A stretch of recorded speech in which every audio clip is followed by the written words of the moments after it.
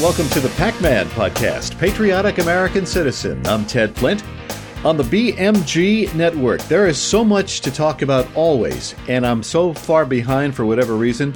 We didn't get to a show last week, the early part of the week, and I got stuff, just a stack of stuff here piling up, so I'm just going to be jumping around, going from one thing to the next. There's no rhyme or reason to it. It's a couple of things I've been wanting to talk about. Tucker Carlson, Fox has lost $1 billion since getting rid of Carlson. I don't know the conditions by which he was let go. I mean, it could have been a business decision. I've heard that, perhaps.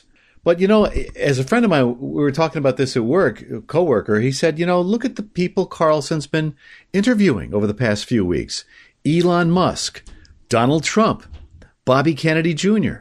I mean, he spoke out, Carlson, against the folly that is January 6th, against COVID protocols, Big Pharma, the deep state, election fraud, Russian collusion, the Ukrainian war, and our interference in it, and a number of other things that just rubbed certain people the wrong way. That's why I think he's gone. Could have been a business decision. Could have been over the Dominion voting business. But I suspect it's because he's on to the nonsense and the just absolute leftist propaganda and the control that the left wing has over this country. And, to have Joe Biden sitting in the Oval Office is a travesty. He announced his intentions to run again recently. And I know you've seen it or heard it. I mean, I just can't believe what I look at this guy. I listen to him as much as I can stand it. And I can't believe he's president. He's talking about finishing the job. He'll finish the job all right. He's trying to finish off America. And he blames everything on MAGA extremists. And he claimed that people who support Donald Trump want to cut Social Security that we've paid into for our entire lives. He's saying that MAGA people want to cut taxes for the very wealthy. I mean, how many MAGA people are very wealthy? Not a lot. Most of them are working class people. We don't want to ban books.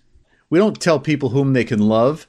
I mean, we don't make it more difficult for black people to vote. I mean, it's just a bunch of lies. Carlson would point it out in his own inimitable way, and of course, that's I think why he got let go. But I'm all over the place here. It all kind of ties together. We're up against it. We're up against an administration that is anti-American. Frankly, these people are flat out communists, and they have no. He talks about the battle. Biden now talking about the battle for the soul of America. He and his ilk have no soul. They're the book banners, by the way. They're the people who want to make voting more difficult for certain people. All right, the Democrats I think, are in some trouble. I hope they're in trouble. If they're not in trouble, we're in trouble. Excessive government spending, starting with the American Rescue Plan 2 years ago, is what spurred inflation, and it's caused a lot of hardship for American households. Now, I was on the receiving end of, we got $250 a month per child under the age of 17. I have 3 under the age of 17. But the money they gave to us during those COVID months, they've taken away in inflation. Inflation was over 9% at one point. It's still over 6%. And people say it's coming down, it's manageable. The people saying that don't have to worry about it. Just go to the grocery store. It's not manageable if you have one income and you have more than one child. It's very, very difficult to manage. What the government gives with one hand, it takes away with the other. I'm looking at a piece here from Real Clear Politics, and they say, and they're correct, the left credits the Inflation Reduction Act for slowing inflation, but instead it was a climate bill dressed up as price relief, shelling out an average of more than $58,000 for an electric car is an afterthought for coastal elites with comfortable 6-figure incomes. But it's out of reach for many U.S. households, including this one. If you're struggling, most Americans are struggling. The Biden EV push is just another let them eat cake policy. Well, you know something? I don't like cake. We're not going to eat cake, especially cake served up by the federal government. Let them eat cake.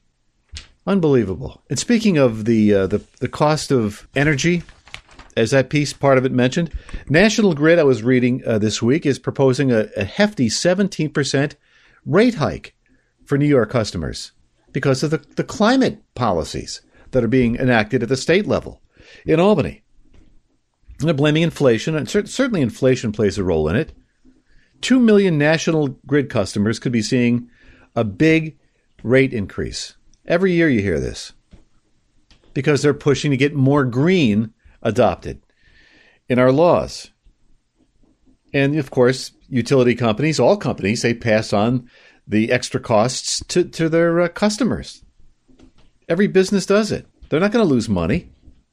Most of this is affecting downstate people, Long Island people. But it's gonna creep upstate. You can bet on it. Anyway, let's see. There's this bit last week. The Navy using a non-binary drag queen sailor to recruit people for the Navy. Are they that hard up for young people, young men, to join the Navy?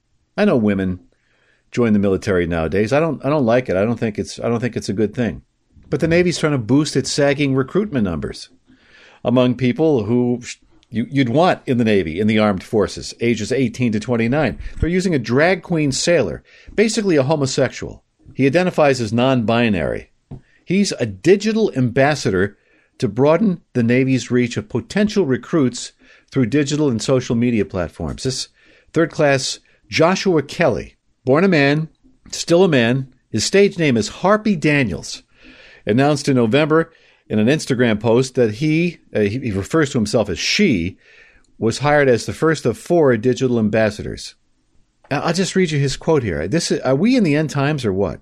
From joining in 2016 and being able to share my drag experience on my off time with my fellow sailors has been a blessing, is what Kelly wrote. He has more than 60,000 followers on TikTok, more than 8,000 on Instagram. This experience, he wrote, has brought me so much strength, courage, and ambition to continue being an advocate and representation of queer sailors. He said it, not me. He's queer. 24 years old, a native of Berwick, Pennsylvania. The Navy's having a hard time, I guess, finding recruits. This is how to attract the best and brightest? Not to my way of thinking. I don't know about yours. I was reading another piece. I'm skipping, into another topic here. Last minute turn of events in Texas, of all places. There's a bill that would raise the minimum wage to purchase an AR-15 style semi-automatic rifle.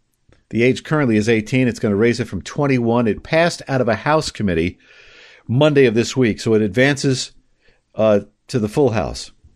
The measure will advance before a key deadline. And they used a lot of these victims, the families of the victims of the Uvalde shooting. And so they were crying. And, look, I my heart goes out to these people. I mean, they suffered the ultimate loss. They were cheering and crying in the Capitol in Texas Monday of this week. 2 Republicans joined all the Democrats on the committee to advance the bill by an 8-5 vote. See, that's the problem we're facing. Republicans who are really rhinos, Republicans in name only. They're not really Republicans in the traditional sense. They're more Democrat.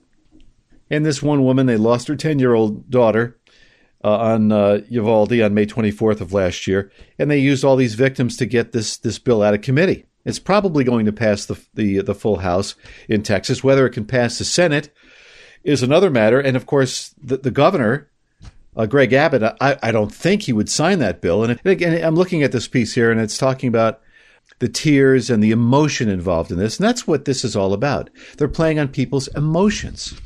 I mean, it's just a tragic thing that would happen in Texas at Uvalde last May. But the victims' relatives, they've been advocating for this for months. They came to the Capitol. One of the women who lost a daughter said, I'm feeling very overwhelmed, very emotional. It's all about emotion. Now, it's understandable why they're emotional, but the left is using these people to pass these anti-gun laws. And, they keep referring to the gunman who purchased an AR-15 style semi-automatic rifle. The AR-15 is the most popular selling rifle in America. They can try to ban it, but there are already millions in the population. It's not going to work. It's not going to work. They're, again, skipping to another topic here. We have a couple of minutes left. From one of my favorite sections in the New York Post. I love the New York Post. I think it's the best newspaper in the country. They have a section called Fast Takes. They highlight certain stories and issues around the country. This is from San Francisco. Studies show that the San Francisco Unified School District, their policy of delaying Algebra 1 until ninth grade and detracking kids in math has failed to produce equity among Black and Hispanic students as it was intended to do. That's according to the City Journal. Not only did the policy fail to change racial enrollment patterns in AP math courses, it impeded kids, including minorities, who needed to complete prerequisites to take AP calculus before graduating. Yet California is seriously considering adopting the SFUSD's math curriculum for the rest of the state. And if it does, you know the old adage, as California goes, so goes the nation. So critics of the San Francisco Unified School District policy say expanding it would exacerbate inequality by reducing access to the skills needed for social advancement and thus cripple the country's economic competitiveness. That's what the left wants to do. They want to cripple our competitiveness. And this DEI movement, diversity, equity, and inclusion, is, it's already here. It's already entrenched in the public school system, not just in California, especially here in New York State. The State Board of Regents is pushing it. They're pushing schools to adopt the DEI policies. And it's one thing I think we have to fight against at every level, especially our local school districts. What can we do?